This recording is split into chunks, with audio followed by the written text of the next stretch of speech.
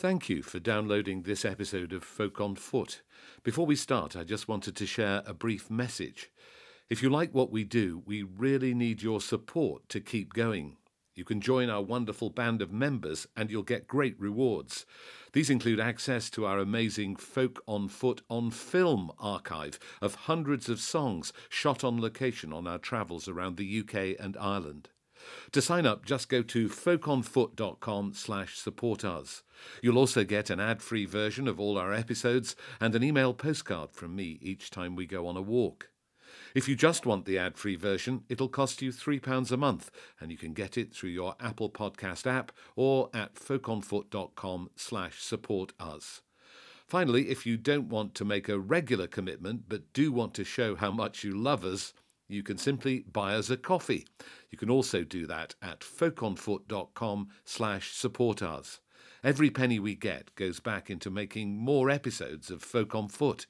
So thank you and enjoy the walk. Last year I heard one of the most significant and important albums I've heard for a long time. The Sorrow Songs by Angeline Morrison. Songs based on Black British experience dating back through history. And it had a profound impact on me, and as soon as I heard it I wanted to meet her and to talk more to her about her inspiration. So I've come to North Cornwall now, to the area where she lives, and we're going to find out more about Angeline Morrison, her music, and this extraordinary album.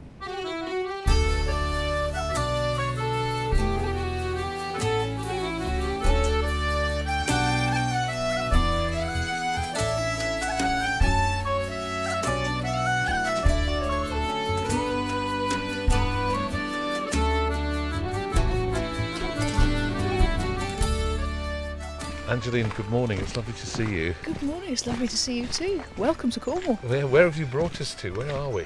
Okay, we're in Park Shady. That's Park with a C, which is the Cornish spelling. And we are not far from Porthtowan Beach, which is where we're heading towards. Wonderful. And there's a lot of wild garlic here, isn't there? Yeah, there's loads. Wild garlic and bluebells in the hedgerows. It's a real bounty.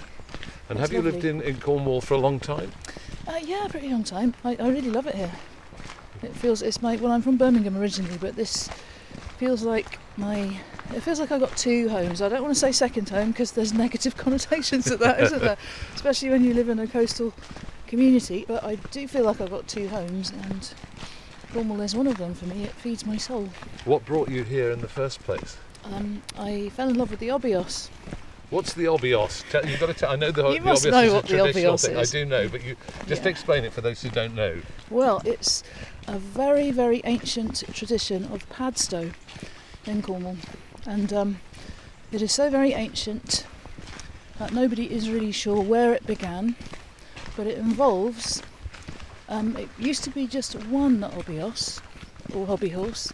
Obios is the Cornish way of saying hobby horse.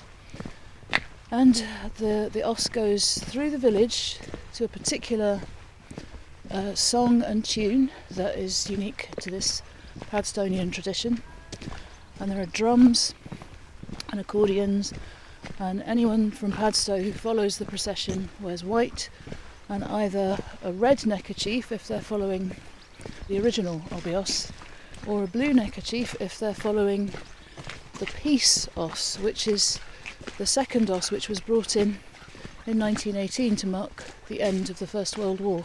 Right. So there's two obioses, and so the obios has a really particular looking face. So the dancer inside it wears a mask. The dance is extraordinary. It's like nothing you will have ever seen in Britain. It's an incredible dance. There's a film made by Peter Kennedy in the 1950s called Os Os We Os. If you haven't seen that, I really recommend it. It's on YouTube. And in that there's footage from the 50s of the dancers practising in a local pub. So they're practising out of costume and you can really see the way their bodies move. It's extraordinary, it's so compelling. And when you actually get there to the event, you really feel like you're part of something very powerful and very ancient. It's got the most incredible atmosphere, and it just pulls you in, and the drum beats feel like a multitude of beating hearts almost, and you just feel so incredibly pulled in. And how did you first come across it?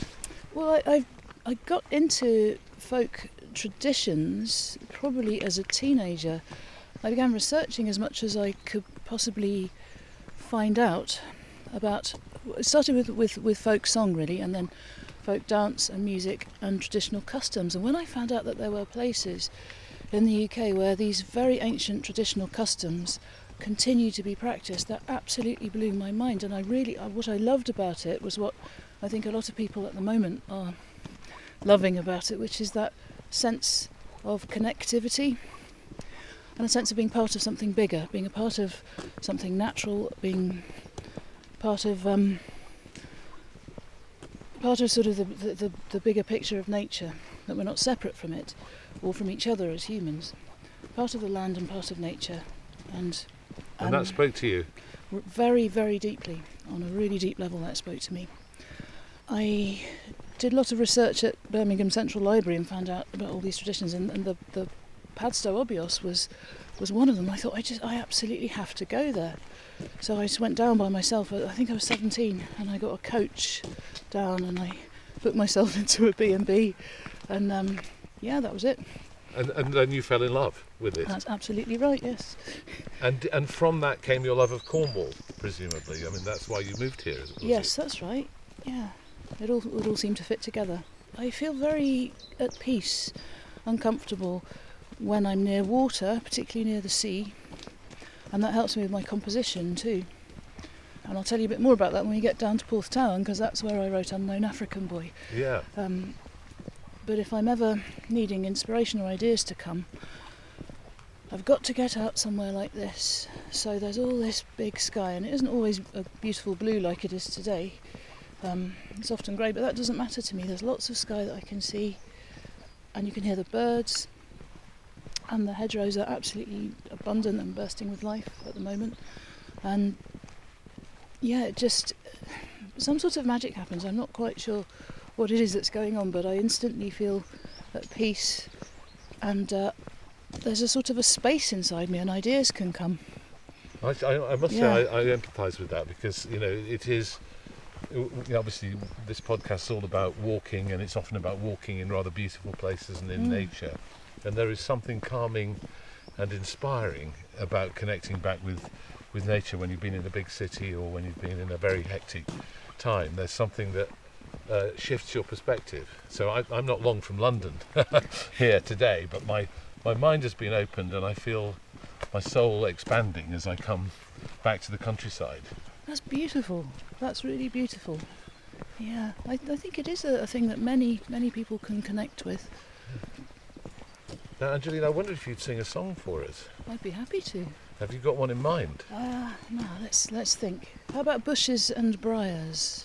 Why have you chosen that one? Well, I wanted to sing something traditional to start with, and it was a bit literal, but we are surrounded by bushes and briars at the moment, aren't we? Yeah. So that helped me. That's helped me to make the decision. But also, what I really particularly love about this song is the fact that it goes from those gorgeous descriptions of the natural world and of sort of what we imagine to be a rural life, and it goes straight from there to the interiority of the singer, and we are connected with their emotional landscape, and that feeling of, when you're just crazed with love and desire for somebody, and you don't know if they feel the same way about you. You've got no way of possibly finding out, and that sense of kind of instability that you feel at those sorts of moments, it's horrible, and this traditional song really goes to those deep emotional places and describes those feelings beautifully. Sometimes I am uneasy and troubled in my mind, so yeah, there's so much that you can get from traditional song, isn't there? Through bushes and through briars I lately took my way, all for to hear the small birds a sing, and the lambs to skip and play. I overheard my true love His voice it rang so clear. How long have I been waiting for the coming of my dear? How long have I been waiting for the coming of my dear? Sometimes I am uneasy and troubled in my mind. Sometimes I think I'll go to my love and tell to him my mind. But if I should go to my love he would say nay. If I show to him my boldness, he will never love me again. If I show to him my boldness, he will never love me again. Through bushes and through briars I lately took my way, all for to hear the small birds sing, and the lambs to skip and to play. That was gorgeous, and it seems incredibly appropriate. You know, the lambs are probably skipping and playing somewhere near here, aren't they? Thank you. Yes, we'll see some probably. Thank you for that. So there you are in Birmingham, and you're getting interested in folk music. I'm just interested in your family. Tell me, was it a musical family? Did they introduce you to folk music? They didn't introduce me to folk music, but lots and lots of music of all different genres and kinds was always being played. So I come from a family of people who really love music, so I'm very lucky. I had like a really good sort of musical education.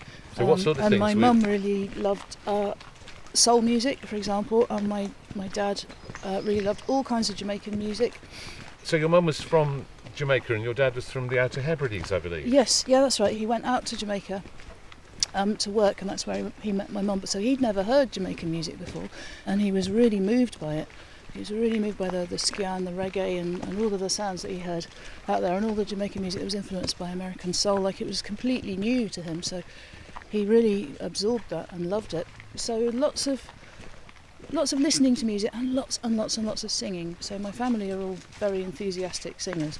So for me, singing is as natural as breathing. And a lot of people, like I run choirs and singing workshops a lot, and I never allow people to say I can't sing, because lots of people say that, don't they?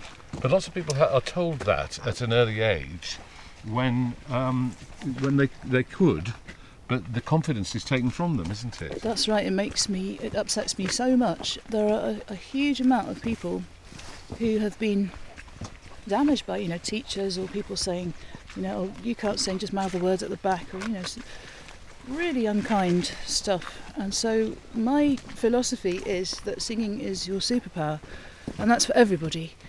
You don't have to perform the singing, you don't have to be a sort of technically proficient, but the actual act of singing, of using the breath to make sound and make notes and make songs, that's something that everybody can do, and it's so good for the body and for the emotions and for the soul.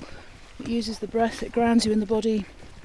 And I was reading Mariah Carey's autobiography. Oh yeah. The meaning of Mariah Carey. I love her. She's wonderful. A true diva in the true sense of the word. Yes. As in a singer of great distinction and a goddess. But Mariah says when she was little, she used to sing to herself. She had a very traumatic childhood. She would sing to herself under her breath when it calmed her down. And I used to do the same thing when I was little. I would just sing to myself under my breath and it would calm me down. And so I think, as an adult doing some research about this, it seems that there's scientific research that backs this up. It actually, singing does work with the breath and the parasympathetic nervous system, and it calms the whole body and helps to reset you if you've been upset by something. It's a wonderful thing. And it was part of your life right from the start, presumably. Right from the start, yes. Sorry, I've rambled on a bit. No, that's I right. was just explaining that my family were all... Everybody would sing just walking around doing stuff. Right. It was never a big deal. It was just something that happened very naturally. And, friends would come to my house and say stuff like, there's 4 different people singing 4 different songs in 4 different rooms. I've never heard anything like this before. I'd be like, yeah, that's just normal for us. So for me to start going to folk clubs and everybody just bursts into song and finds their own harmonies, that just felt like home. It was lovely. I was... What happened? Where was the first folk club you went to? I can't even remember. Sorry. Were you a teenager when you went to a folk club? Yeah, I was a teenager, and my dad, bless him, accompanied me.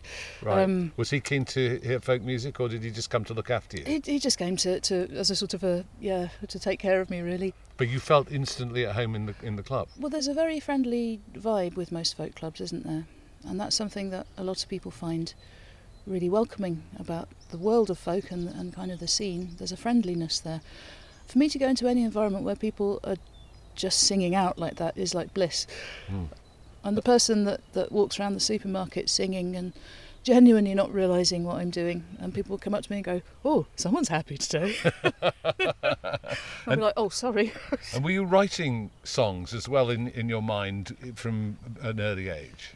Very much so, yeah. I remember turning up to school, age like 5 or whatever, and being really surprised that other children didn't compose songs the way. I was really shocked by that. I thought everybody did it. And also I was my feelings were very hurt when I would sing something that I'd composed and nobody knew it. Were you expecting them to join in immediately? I honestly was, yeah. I thought by some kind of sympathetic magic everybody would know these songs I'd been writing at home. But yeah, I had a lot of learning to do. So you were exposed to all these different kinds of music, and obviously you still listen to all different kinds of music. Yeah, I do. But what was it about folk music that particularly drew you? It's difficult to pin it down to one thing. There are many things. So when I first heard traditional song, I later found out that it was Shirley Collins singing Our Captain Cried. So what I heard as a small child playing, coming out of the radio, was an unaccompanied female human voice of incredible purity and beauty. I'd never heard an unaccompanied voice like that. And I'd also never heard before that the kinds of cadences of melody which characterise a lot of traditional songs, sort of melodies that are uncommon when you've been listening to a lot of pop music. They're kind of more hymnal in a way. And also archaic language and interesting pronunciation of words. It was all so exotic to me. And then that connection with something ancient that you can't define and you don't know. So there's a mystery, isn't there? If a song is so old that nobody can remember who wrote it, whether that's one person or many people, then there's a mystery there, and I'm very attracted to anything mysterious that we can't necessarily pinpoint, because I think it just allows your imagination free rein, and that's really exciting for me.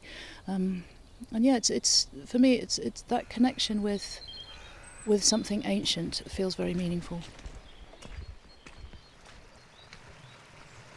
Now we've come down here to a rather beautiful stream. The blossom is out on the bush here, and I wonder if this might be a spot for you to sing as a Cornish song. I'd be happy to, yeah. I'm going to sing De Sulvitin, which in the Cornish language, Carnoic, means Sunday morning. It's a very beautiful song written by Richard Gundel, who writes some incredible folk songs in the Cornish language, really beautiful songs.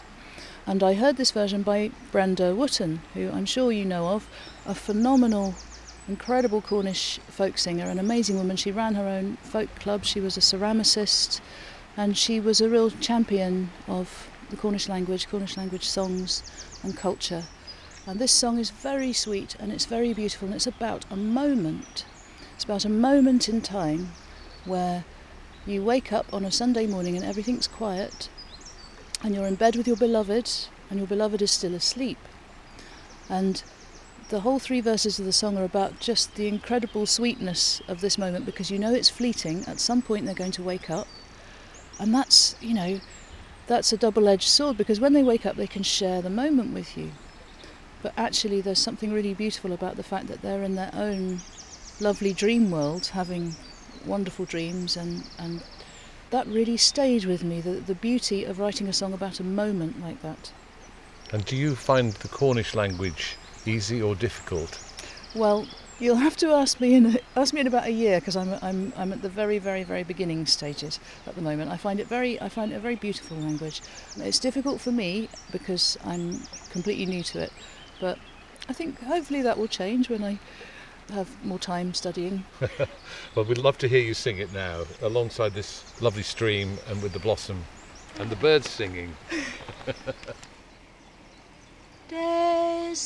Desulveten tiam gweli golo de fiunam nigen whether there's a star of hina Tom ha close ribor the new and Kelly's in Isabel Peldres gueles a didin Tia garaf Tian gwithia solo biu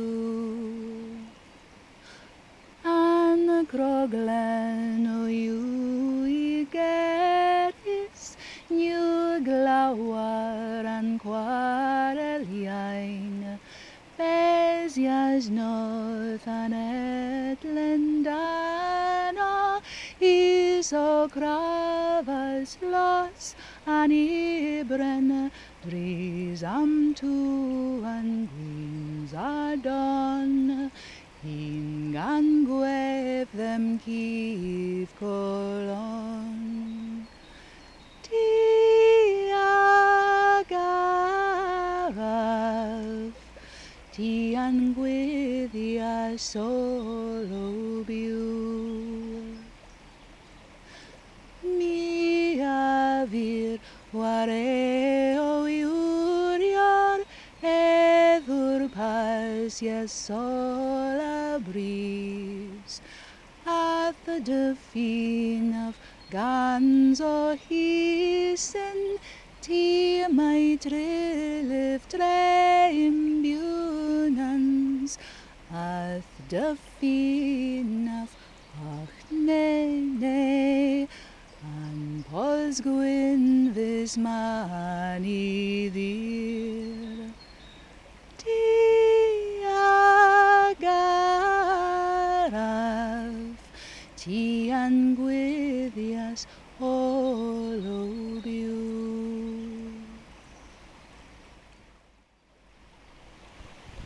Well, Angeline, we've had some beautiful moments on this podcast, and that was certainly up there with the best of them. It was just absolutely gorgeous to hear you sing that song in the sunshine here by the stream. Thank you so much. Wow, thank you. No, it's beautiful. And I wonder if the language has any commonality with Welsh, because there's a sort of musicality about the language which feels as though it might be related in some way. I believe it does. I believe linguistic scholars say that there is some commonality with Welsh, yes, and other Celtic languages.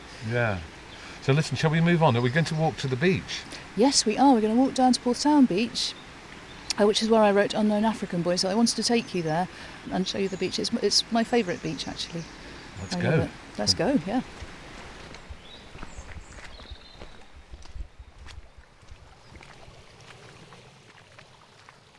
We're actually going to ford the stream now, aren't we? We cannot avoid getting wet. No, in exactly. This Our feet are going to get a bit damp. There are some we stones. can avoid the mud, though. Should we go around the side? Yeah, let's go around the side of this patch of mud.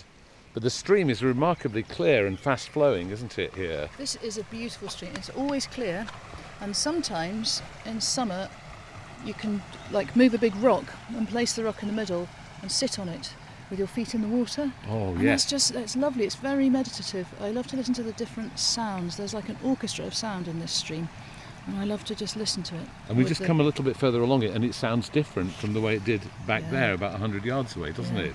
Because you can hear it going down a slight incline over to our left there, over some rocks. So you can hear the water frothing here in a way that it wasn't doing when it was running just smoothly further upstream. But I'm going to go first. Shall I get in there? Do you and want to go first? Yeah, You're very I'm going to brave. go first and There see. are some sort of stepping stones, but There I may be some splashing. don't know how good they are. Yeah, it's definitely just up to the top of my shoes. Unfortunately, they're waterproof shoes. I'm just going to splash through. It's easier. I should put my wellies on now. Well done. So I'd love to hear more about the Sorrow Songs project, because that album has made such an impact, and I'm just interested to know how it began, how it started in your mind. Yeah, well, I had the idea in quite nebulous forms, and I say forms because there were many sort of forms that this idea took, but it's been rolling around in my mind for some years. And what I noticed was that there didn't seem to be any songs that I'd heard in the repertoire of traditional songs of Britain that seemed to represent or speak from any kind of experience of blackness. And I had always been taught, as many people are still taught to this day, that there quote-unquote weren't any black people in Britain until 1948 with Empire Windrush, and this is a misconception. I believe this misconception because it's what we were taught in school. And then I gradually began to find out more and more about the UK's historic black presence. This is documented. There is evidence. The UK's historic black presence goes back at least 2,000 years.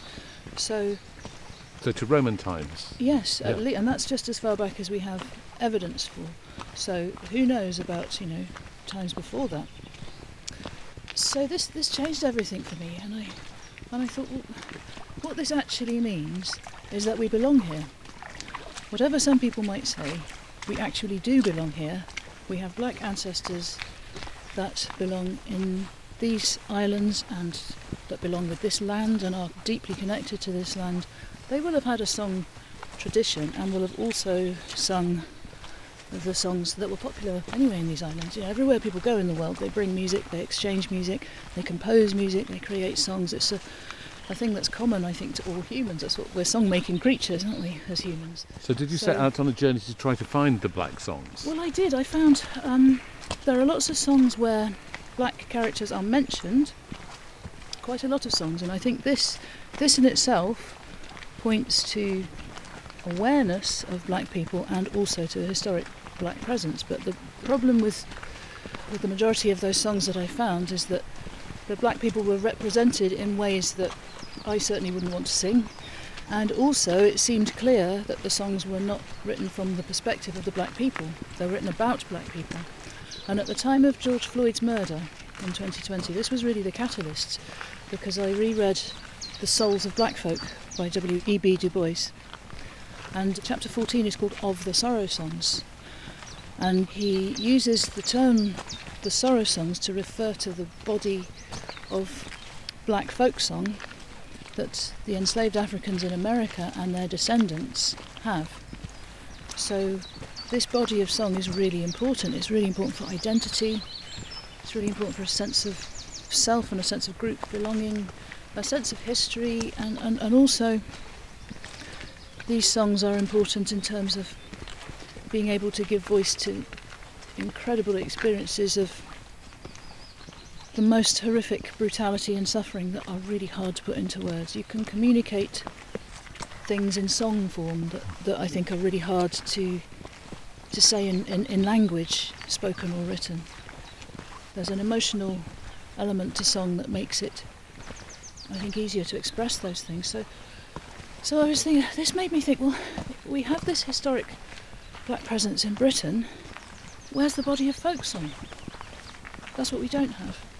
And people, in general, have a sense of awareness of black folk music as something American, but not as something British. Isn't that interesting? And do you think that the songs were here but were just not recorded? That the people recording were coming from a different perspective, from the white perspective, and therefore they ignored the songs that were being sung by black British people? Yeah, I think there's absolutely no way that there were never any songs sung by black British people. There's no way that could have been possible. I think that if the historic black Britons have been rendered out of official history, then it makes sense that also their songs would have been rendered out of official song history. So you set about remedying this in a way, and I think you researched stories of black Britons in order to tell them in folk song. So where did you find the stories? That's a very, very interesting question, because the thing about research, as I was saying earlier, is when you find out a little bit about something, then all of a sudden all of these other doors and windows open up and more information comes to you from a variety of sources. So we were in the lockdown when I began research on this, and a lot of libraries and archives put their materials online, so that was a real gift to me. And there were lots of helpful people as well. Once people found out I was researching this, I would tweet about it or put stuff on the socials, and people would contact me with information. A lot of historians who are just interested in black history, they're not necessarily professional historians or writers or lecturers or anything, but they've got a lot of information and they wanted to share, so I got a lot of stuff that way. It's very interesting, a huge variety, a huge and very exciting variety of sources. And can you give me some examples of the kind of stories that you uncovered? I know we're going to hear a couple of them in song in a moment, but some of the others that came to you. Well, there were so many, and the thing that really amazed me at the start of my research was I felt quite overwhelmed. I thought there is so very much black history in these islands. I'm not going to get enough time to read it all, because I started off thinking, am I going to find enough material for stories? And very quickly realised that I would be overwhelmed. There are stories of enslaved people who ran away and were recaptured, stories of enslaved people who ran away successfully. There are hue and cries. You know what the hue and cry is? I used to think that hue and cry meant like a hullabaloo or something, making a massive noise, but actually a hue and cry is the term given to an advert taken out in the press where you describe your escaped slave and offer a reward for their return. That's a hue and cry. So that was an interesting thing that I found out as well, yeah. So all sorts of details and stories and experiences were coming to you. Yeah. How did you manage to distill all that information into the songs? A very good question and a very difficult one to answer, because there were so very many stories, and these are all real people, and I wanted to honour them. I wanted to honour all of these black ancestors. And not all of them made it to the album. For example, there was a story of a black girl in a green dress who was enslaved and escaped in Scotland. And that detail of the green dress really stayed with me, and I wanted to write something about her and her green dress. Didn't quite write it in time. And also Billy Waters. There was a recent Guardian article about Billy Waters. In the 1820s, he was a very famous busker in London. He was a celebrity pretty much. African American originally, he was enslaved in America, ran away to fight for the British, lost a leg on board ship, and was a very famous sight in London because he had a wooden prosthetic leg which he used as part of his dance routine, like he'd sort of pirouette and spin on it, and he also had an amazing hat that he handmade in the shape of a ship in full sail. Wow. Yeah, it's absolutely incredible. And he was a singer and a fiddle player. And busking at the time was considered a form of begging and was against the law. So every time he performed, he risked being arrested. He was very devoted to his wife and family, but extremely poor. And he and his family entered a workhouse and died 10 days later. So I think they were probably just very browbeaten by poverty, very malnourished. But he was a black celebrity on the streets of London in the 1820s. And the song that I started for him just wasn't ready in time.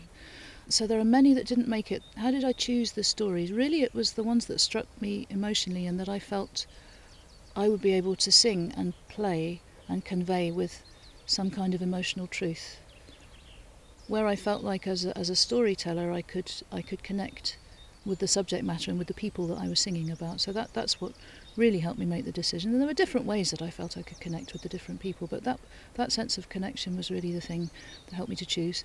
It sounds to me like there might need to be another album.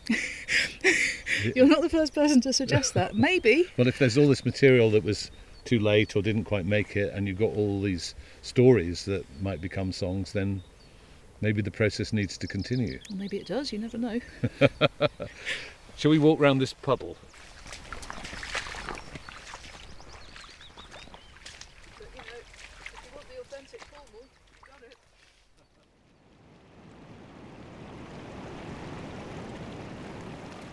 Here we are at Porthtowan Beach, and there certainly some white-capped waves, It's aren't there? beautiful, isn't it? Watch your feet. It's very rocky on this bit. Yeah, we're going over the Gorgeous pebbles. white-capped waves. Look at the colour of that water. It's a real sort of aquamarine today. It's gorgeous, and there's a little breeze blowing, but the sun is out. And I'm guessing these flags are here to tell us not to go swimming. So I wasn't thinking of it, were you? Well, I have been swimming on much colder days than this. Do you swim in the sea often? Yeah, I really love swimming in the sea. It's it's one of those things I do for my well-being. Yeah. And I just love. I feel like I disappear when I go to swim in the sea, and I mean that in a positive way. I mean I feel like I'm just effortlessly part of nature when I'm in the water. Whatever troubles you had before you got into the sea, it washes them away when you come out. That's not to say they don't come back later on, but for a time, it feels like the sea just cleanses you of all the worries that you had before you went in. I'm just drawn to go right down to the edge of the water. I let's don't do know it. why, but I think we should go and dip our toes in the water.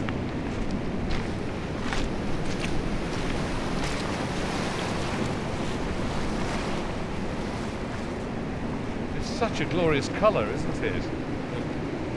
Deep green out there, and then blue coming in, and the white intersected by the white of those waves, breakers. And there's a cliff on either end of the beach, so we're sort of in an inlet, aren't we, between the two cliffs? And there's some surfers. Of course, this is Cornwall. They came out just for you. Now I've got in my hand an auto harp, which belongs to you, it's not mine. Yeah, I'll be wanting that back. And I assume you brought it because this is a place that inspired you to write a song, is that right? Yes, I actually did compose the song here. I came here because I really just needed the space and the light and the sky and the water to help clear my mind. But it wasn't the place as such that inspired the song. It was one of the stories that I found when I was researching for the Sorrow songs that actually inspired the song. Unknown African boy, brackets, died 1830, and that's important because this happened in 1830 off St Martin's, Isles of Scilly, which was one of the routes that a lot of ships used in the transatlantic slave trade. On this particular occasion, the captain of the ship was really exhausted, made a misjudgment, and the ship was wrecked. And newspapers of the time in 1830 reported all of the things that had been washed up onto the shore as a result of this wreck. And it was really interesting because they were all very luxurious, expensive things. So there were 7 boxes, I think, of gold dust. There were boxes of silver dollars. There was ivory, elephant tusks, and the body of an unknown African boy, estimated age around 8. And it just broke my heart. When I got to that detail, it absolutely broke my heart. So it's not known whether he also was destined to be sold somewhere, or whether he had already been bought and sold and was enslaved to or serving the captain or the crew on board ship or somebody on board ship. But the fact that he was listed as a possession alongside those other expensive possessions is the most chilling thought, isn't it? Yeah. I mean, this story just... When you're researching something like this, as you can imagine, your emotions take a very, very serious battering all the time. That, like, some of the things that you read about are, you have to take time out because they affect you so profoundly and make you so desperate about the state of the world. And then also you think to yourself, well, I didn't actually have to go through this. I'm upset by this, but actually real people experienced this and went through it. I've got the option to close this book and walk away if I want to. They didn't have that option. So very, very emotionally grueling, really, draining. But this story, I really couldn't get this story out of my mind, and I wanted to honour that little boy, and also all of the children and babies and toddlers and teenagers who were separated from their parents, who were abducted and trafficked into slavery. I wanted to honour them. So this song is like a lullaby for all of those trafficked and enslaved children, and it's also intended as a hug for all those bereft mothers. The song starts and ends. I didn't know how to I didn't know how I was going to story this into song form, because it just affected me so much. And that's why I came to this beach, because I knew that eventually I would find a way in and that the sea would help me. And I walked up and down this beach for what seemed like most of a day. I don't know how long it was. It probably wasn't that long really, but it seemed like it. And first of all, I got the idea that I wanted to write the song from the perspective of his mother, because the idea of a universal human experience, that's quite, some people agree with that as an idea, some people disagree with it, but I think everyone can relate to loss, especially if it's loss of someone who's really precious to you and where you have no control over that loss. That person was taken from you. I think that's something that everyone can relate to on some level. So that was the first way in that I got. Okay, this is a mother's lament, a grieving mother's lament. And on the recording, when Eliza Carthy comes in, and she produced the album and did a beautiful job, she wrote all the string arrangements, and when her voice comes in, she's representing the collective grief of all the bereft mothers in that village when they begin to realise what's happened, and that there's a reason why they can't find their children either. And the next thing that came to me on the beach was the opening line, "Oh, my brown arms, they are sad and empty." So the song begins and ends with the mother's arms. First of all, it's the human mother who has been robbed of her son in the most brutal of ways, and then at the end of the song, the little boy is buried in the earth, and the earth is his mother, and she holds him safe in her soft brown arms. So I wanted those arms at the beginning and end of the song to be like a hug for the listener, because it's hard to listen to this kind of story. So I wanted to give some sort of so it was meant to be like a mother's hug. Would you sing it for us? Of course, yes. Perhaps we need to find somewhere a bit less windy for that. Yes, let's do that, yeah.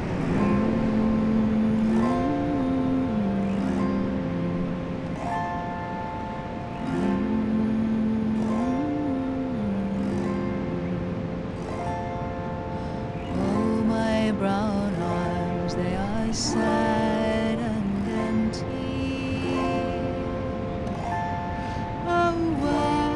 Oh, where is my little son? He's stolen away by English slavers. The cudgel blow and a pointed gun.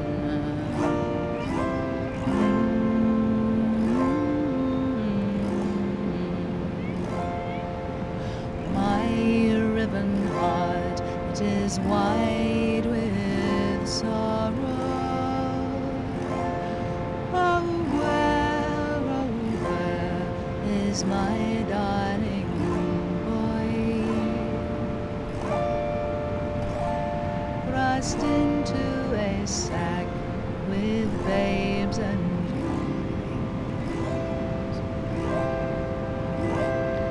my slavers in the king's employ. Luli, my dear babe, where'er you be, in the arms of the ocean we cradle for thee.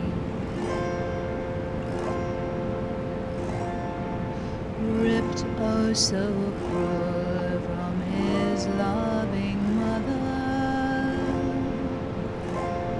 my darling babe, to be bought and sold.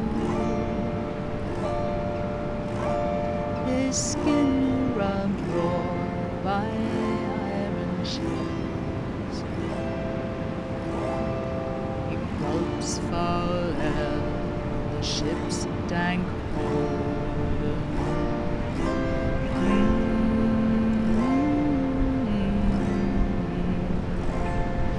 Oh, I'll send my spirit out into the darkness,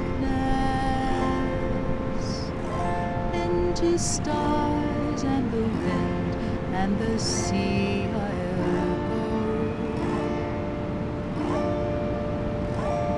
My spirit will rise into earth and water. What a mother's love he might then know. Lulie, my dear babe, where'er you be,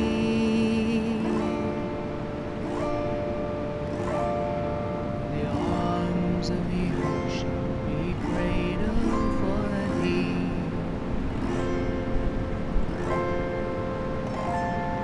If the sea be your bed and the waves be your pillow,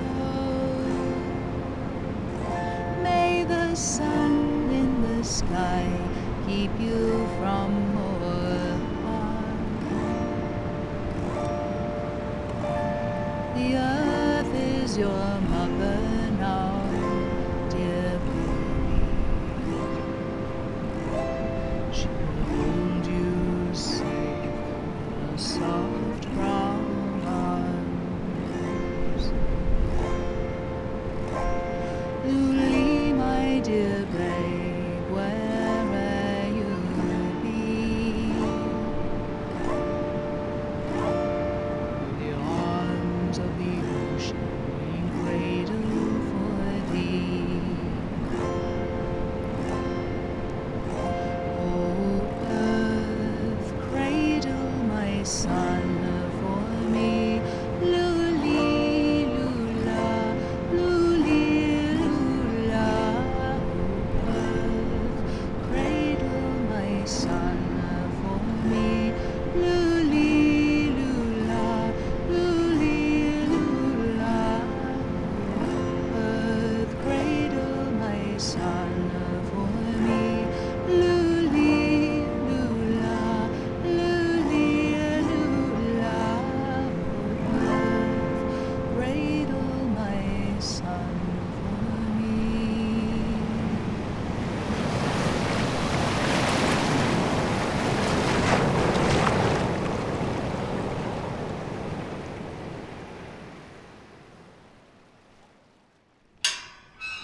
So we're at Wendron Church now, and the church is on one side of the road, and then there's a graveyard on the other side of the road. And we're going to go into the graveyard now, aren't we, Angeline? That's right, yeah.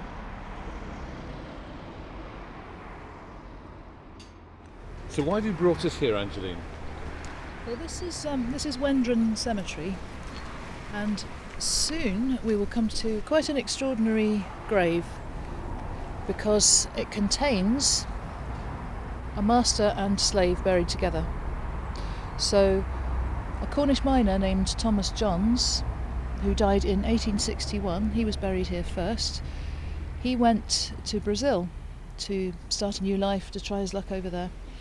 And whilst he was there, he purchased a 7-year-old enslaved boy who was originally from Mozambique. And that boy was Evaristo Muchavela.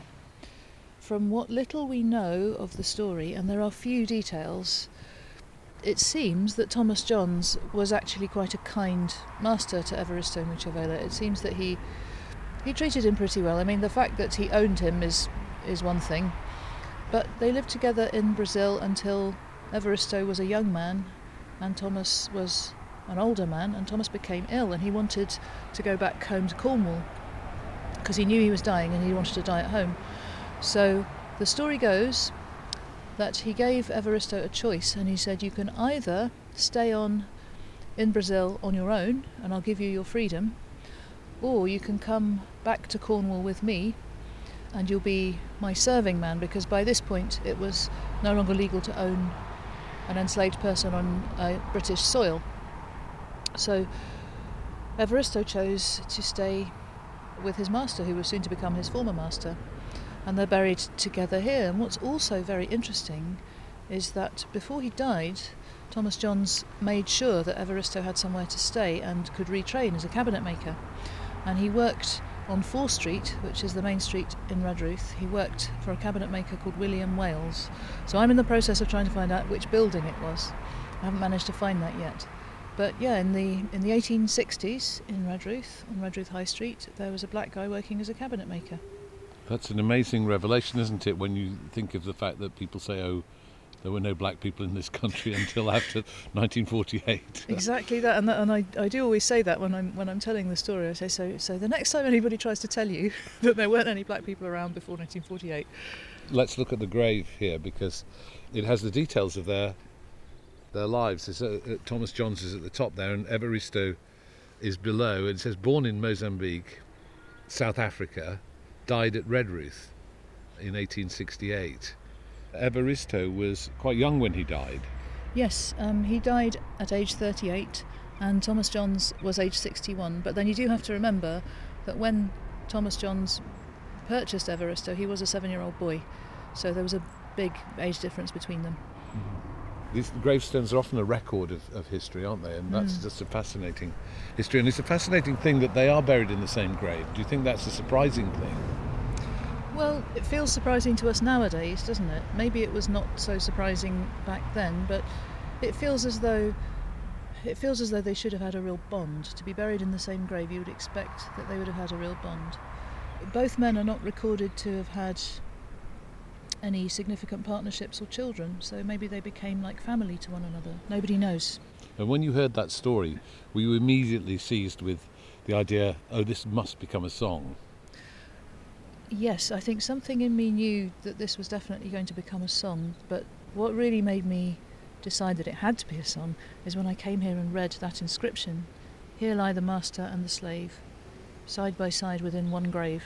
Distinction is lost, and caste is o'er. The slave is now a slave no more. And I thought that I need to sing that. Would you sing the song for us here by the grave? Be happy to. Here lie the master and the slave, side by side within one grave. Distinction is lost and caste is o'er. The slave is slave no more.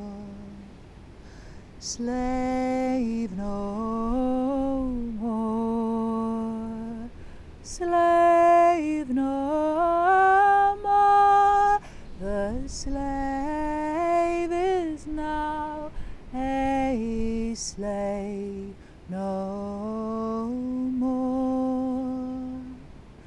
Stolen was I from Mozambique, a lad so small I scarce could speak, chained in the hold, so sick and weak, my spirit it did kill. Such sights did I see, no tongue can tell, a child engulfed by the fires of hell. And since I survived, they thought it well to sell me in Brazil. Slave no more. Slave no more. The slave is now a slave no more. Fresh from my torment on the sea, a Cornish miner purchased me. He fed and clothed me speedily. He treated me right well. Oh, hard did I toil for many a year, but my kind master I did not fear. A kinship and loyalty sincere within my breast did dwell. Slave no more. Slave no more. The slave is now a slave no both strangers on this foreign shore, with tribulation great in store. Alas, it was not long before my master's health did fail. 'Twas then the choice he gave to me, stay as serving man or leave and be free. I chose the first, and so did we, for Cornwall soon set sail. Slave no more, slave no more. The slave is now a slave no more. In Wendron town, in a Cornwall fair, we came to live. I served him there. I nursed him with a brother's care. With love did him surround. His death came soon, but even then he left me means to work again. We're buried now, two equal men, together in the ground. Slave no more, slave no more. The slave is now a slave no more.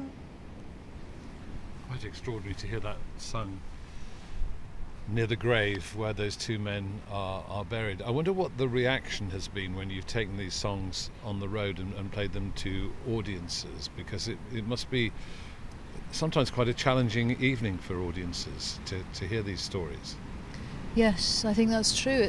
The stories are all very hard to hear in different ways, and also there are little moments of sunshine in them. I wanted to end the album with this one because of the message that the slave is now a slave no more, and that the two men in death, they are equal. They're absolutely equal men. But yes, audience reactions, I've been really overwhelmed actually.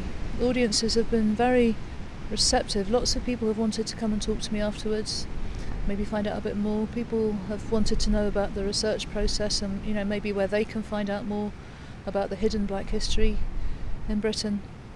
So it's been really, really wonderful to play these songs live to people and also to chat to them afterwards about it. And do you think the songs might, or do you hope the songs might take on a life of their own, and that they might go out into the world and be sung by other people in the way that traditional songs are? I really hope so. That would be amazing. I would absolutely love that. That's probably my biggest dream for this album, is that the songs will become part of a living singing tradition, and that there will finally be representation of Britain's hidden historic black populations in the folk songs. Angeline, it's been absolutely amazing to walk with you, to hear these stories, and to, above all, hear you sing in these extraordinary places. Thank you so much for joining us on Folk on Foot. Thank you so much for having me. It's been wonderful.